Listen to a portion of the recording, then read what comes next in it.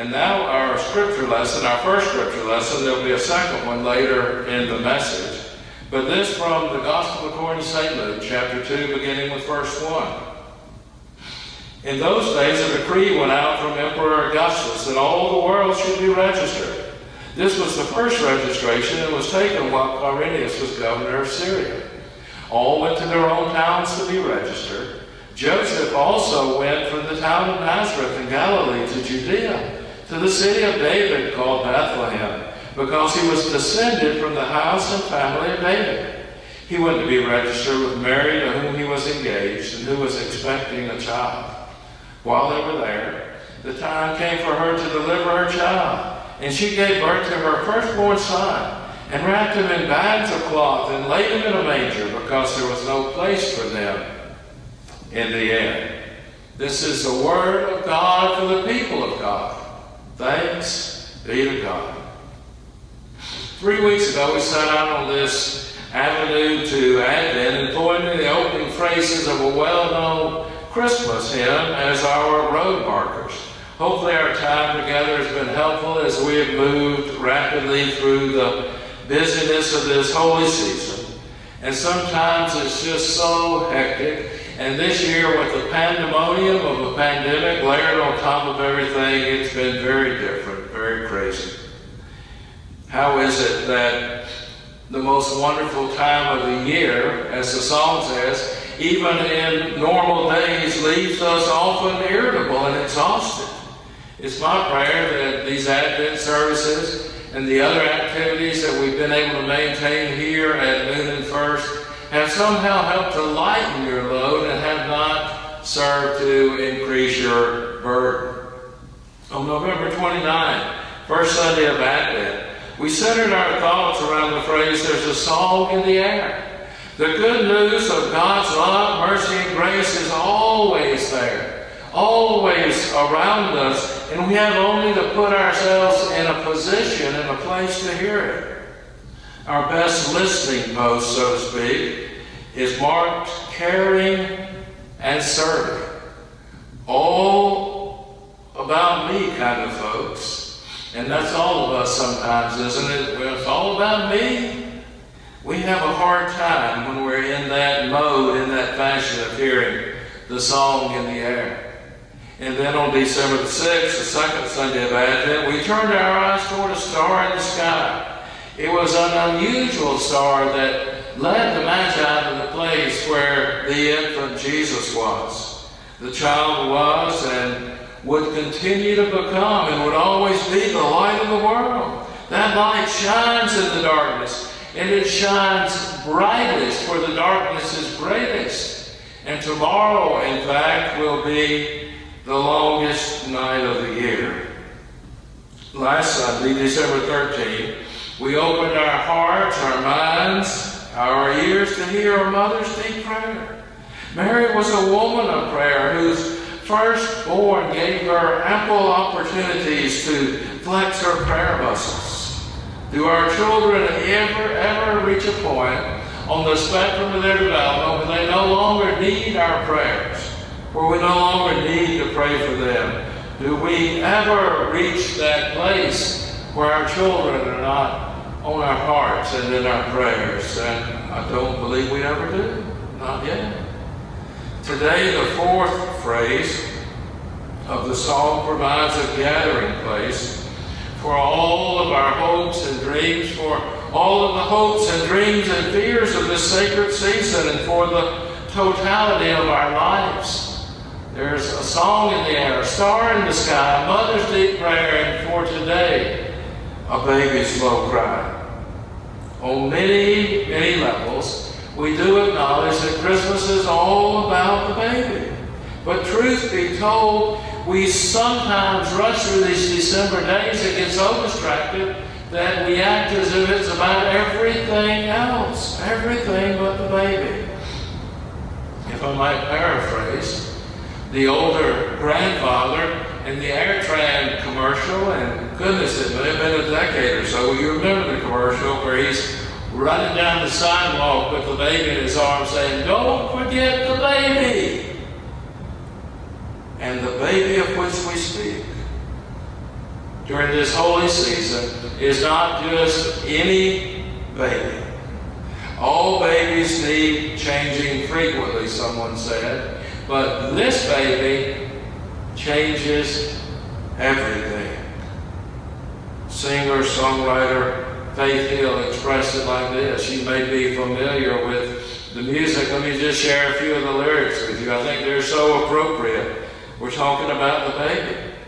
She said, teenage girl, much too young, unprepared for what's to come, a baby changes everything. Not a ring on her hand, all her dreams and all her plans, a baby changes everything. The man she loves, she's never touched. How will she keep his trust? A baby changes everything. And she cries. She has to leave, go far away. Heaven knows she can't stay. A baby changes everything. She can feel he's coming soon. There's no place, there's no room. A baby changes everything. Shepherds all gather round, up above the star shines down. A baby changes everything. Choirs of angels sing, glory to the newborn King. A baby changes everything. Hallelujah. My whole life has been turned around. I was lost, but now am found. A baby changes everything. The poet Anne Weems arranged her words like this to speak of that baby, the child who changes everything. She wrote, each year the child is born again. Each year some new heart finally hears, finally sees, finally knows love. And in heaven there is great rejoicing. There is a festival of stars. There is a celebration among the angels. For in the finding of one lost sheep, the heart of the shepherd is glad, and Christmas has happened once more. The child is born anew, and one more knee is bowed. To bow the knee often leads to bowing the head and the heart, and that means new priorities and new allegiances. This baby changes everything. Of course, every baby changes some things. Consider the stories we've been told regarding our own births. And consider the things we remember about the births of our children and grandchildren, and for some of you, great-grandchildren. Was anything ever the same after that baby came along? But this baby, Mary's firstborn, born in a stable, not in a birthing suite in a modern hospital. This baby, even now, says the poet, we simply do not expect to find a deity in a stable. Somehow the setting is all wrong. The swaddling cloths too plain, the manger too common for the likes of a Savior, the straw inelegant, the animals reeking and noisy. This baby changes everything. Once again, who is this baby? Perhaps John's Gospel can shed a little more light on this for us about who this baby is, this most incredible of all subjects. And I want you to hear a few words now from John chapter 1. I want to read verses 1 through 5 and then verses 10 through 14. In the beginning was the Word, and the Word was with God, and the Word was God. He was in the beginning with God. All things came into being through Him, and without Him not one thing came into being. What has come into being? In Him was life, and the life was the light of all people. The light shines in the darkness, and the darkness did not overcome it. And then with verse 10 and following, He was in the world, and the world came into being through Him, yet the world did not know Him. He came to what was His own, and His own people did not accept Him. But to all who received Him, who believed in His name, He gave power to become children of God, who are born not of blood, or the will of the flesh, or of the will of man, but of God. And the Word became flesh and lived among us, and we have seen His glory, the glory as of Father's only Son, full of grace and truth. The Gospel of John does not have a nativity, a birth story, as Luke does, not a manger story, but it does have a hymn to Christ. And it does not have a birth story such as in Matthew, who speaks of Emmanuel. But the Gospel of John says that the one conceived by the Holy Spirit would be the Son of God, but says it in very poetic language, that in him was the Word of God, and God chose to dwell in him and to dwell among us in flesh, incarnate. The Gospel of John does not say that God's Son was wrapped in swaddling clothes and lying in a manger, but does say that the revelation of God in Jesus was concealed, if not hidden, veiled in flesh. As Charles Wesley would say, veiled in flesh, the Godhead see, held the incarnate deity. John 1:14, the Word became flesh and lived among us. That sums up the Christmas story. That's always appropriate. That's a marvelous way of saying this in the prologue of John's Gospel. In whatever way in time the eternal Word came to the world, only to have the door slammed in unbelief, it is now clear, and a new and marvelous move has been made. The Word has come in flesh, like us, to live among us, to make God known to us. This is God's way. This is John's way of telling Luke's manger story and Matthew's Emmanuel story. For a moment now, I want to go back to John 1, verses 1 and 2. In the beginning was the Word, and the Word was with God, and the Word was God. He was in the beginning with God. Judaism held that God created the world through speech or word. God spoke everything that is into being, and it's no accident that in John 1:1, a portion of Genesis 1:1 is repeated. So important was Word and Judaism's understanding of God and God's way of dealing with the world. Sometimes the writers referred to God's Word not only as an entity distinct from God and doing God's work, but as a personification of God, doing God's work in this world, a separate being in a sense. It's this expression of God's creating and sustaining and reconciling power that became flesh, that became incarnate in Jesus the Christ. That's who this baby is. Something almost too marvelous to imagine, beyond our intellectual ability to comprehend. In his 1963 devotional book, The Word Became Flesh, E. Stanley Jones asked the question, did God have to become human to show God's self? Wasn't there some other way, a less expensive way, a less humiliating way? Well, there are a number of ways, he says, that God might reveal God's self. God can reveal God's self through nature, but not perfectly. God can reveal God's self through prophet and teacher and sage, but not perfectly, for the medium of revelation is imperfect. And the message coming through that imperfect medium partakes of the imperfection. Besides, it is the Word become Word, verbal. Then there's the method of revelation through a book. And we must be grateful for every word which has come down to us through a book. Grateful but not satisfied. If you are to see God face to face, he says, you must see God in the face of Jesus Christ. For Jesus is God approachable, available, simplified, and lovable. The Word has become flesh. That's who this baby is. The Word became flesh and lived among us full of grace and truth. According to another writer whose works I greatly appreciate, incarnation means this. It is untheological, unsophisticated, undignified. But according to our Christian faith tradition, it is the way things are.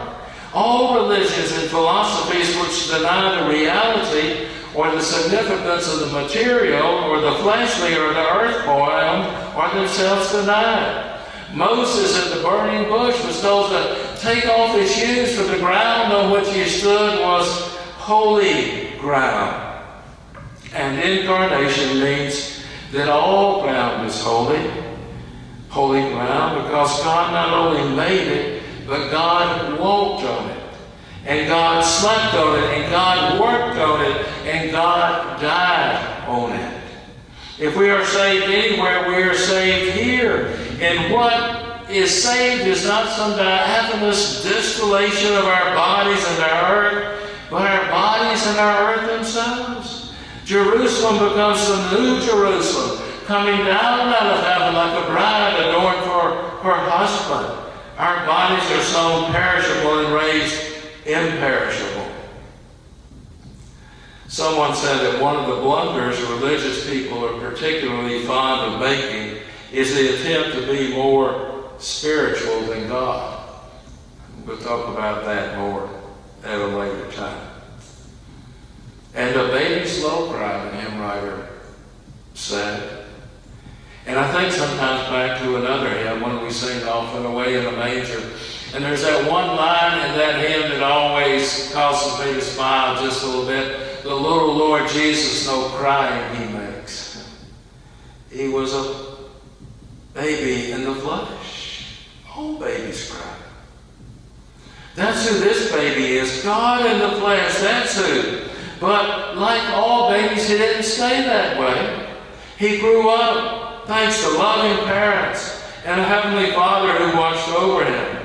Do you recall the morning of a dream, Joseph taking Mary and the baby and fleeing to Egypt to escape the tyrant Herod, who destroyed so many innocent children, that this baby's life might be saved. But grow up Jesus did. I picture him preaching and teaching and healing. I picture him suffering and dying and rising, ascending into heaven and sending the Holy Spirit to be present with us. And I picture him reigning forever and ever as King of Kings and Lord of Lords. This baby has become the one who calls us to serve, who makes real life-altering demands on us, who tells us, take up your cross and follow me. Oh goodness, sometimes we want to keep him a baby because babies are cute and sweet, and we love all the sentiment around Christmas. But he grew up, suffered on a cross, told us to take up a cross. Who has a right to make those kinds of demands for us? Only Jesus. There's a baby's low cry. We've talked about who this baby is, the where, when, and how has been discussed to some extent, and that leaves us with the why question. Why was he sent? And I can't find a better way to answer the why question than in the telling of this short story. You've probably heard it 1,000 times. Some of you will remember Paul Harvey, who had a radio show called The Rest of the Story. He told this story. This is his version. There are many versions out there. We're thinking about the why now of God becoming a baby. Why this baby? Just hear the story, if you will. It's short. Now, the man to whom I'm going to introduce you was not a Scrooge. He was a kind, decent, mostly good man, generous to his family, upright in his dealings with other people. But he just did not believe all that incarnation stuff which churches proclaim at Christmas time. It just didn't make sense, and he was too honest to pretend otherwise. He just could not swallow the Jesus story about God coming to earth as a mortal. I'm truly sorry to distress you, he told his wife, but I'm not going with you to church on this Christmas Eve. He said he'd feel like a hypocrite, that he'd much rather just stay home. But he would wait up for them until they got home. So he stayed, and they went to the midnight service. Shortly after the family drove away in the car, snow began to fall. He went to the window to watch the flurries getting heavier and heavier, and then back to his fireside chair, and he began to read his newspaper.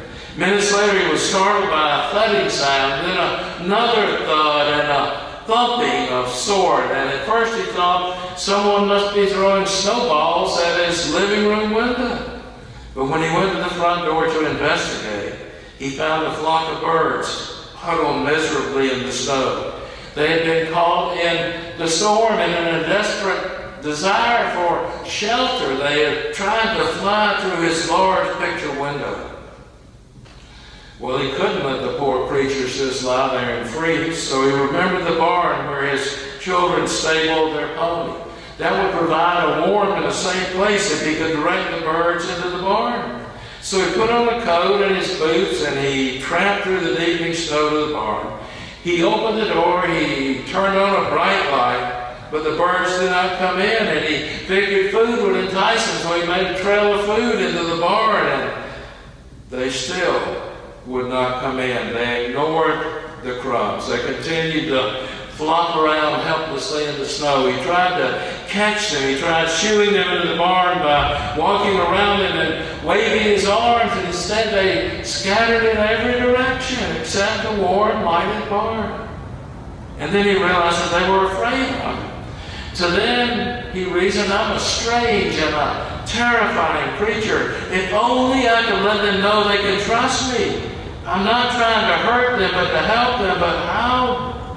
Because any move he made would frighten them, confuse them. They just would not follow. They would not be shooed into the barn because they feared him. If only I could be a bird, he thought to himself, and mingle with them and speak their language, and I could tell them, don't be afraid. I could show them the way to the safe, warm barn. But I would have to be one of them so they could see and hear and understand. At that moment, the church bells began to ring. The sound reached his ears above the sounds of the wind. He stood there listening to the bells, Adeste Fidelis, listening to the bells, feeling the glad tidings of Christmas. And he sank to his knees in the snow. In the name of the Father, the Son, and the Holy Spirit. Amen.